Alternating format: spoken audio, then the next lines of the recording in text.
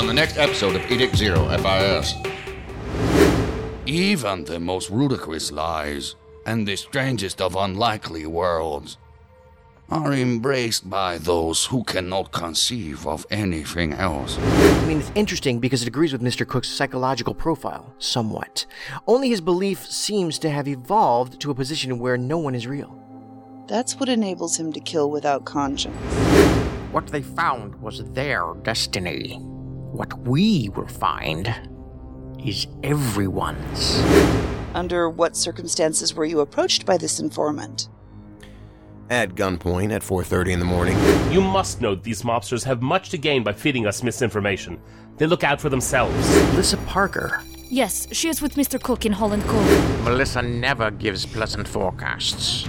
It's when she speaks of sunshine that you should expect the most rain. We have multiple explosions and a fire. We need everyone out of this building, out of this wing, now! Evacuate now! Who are you people?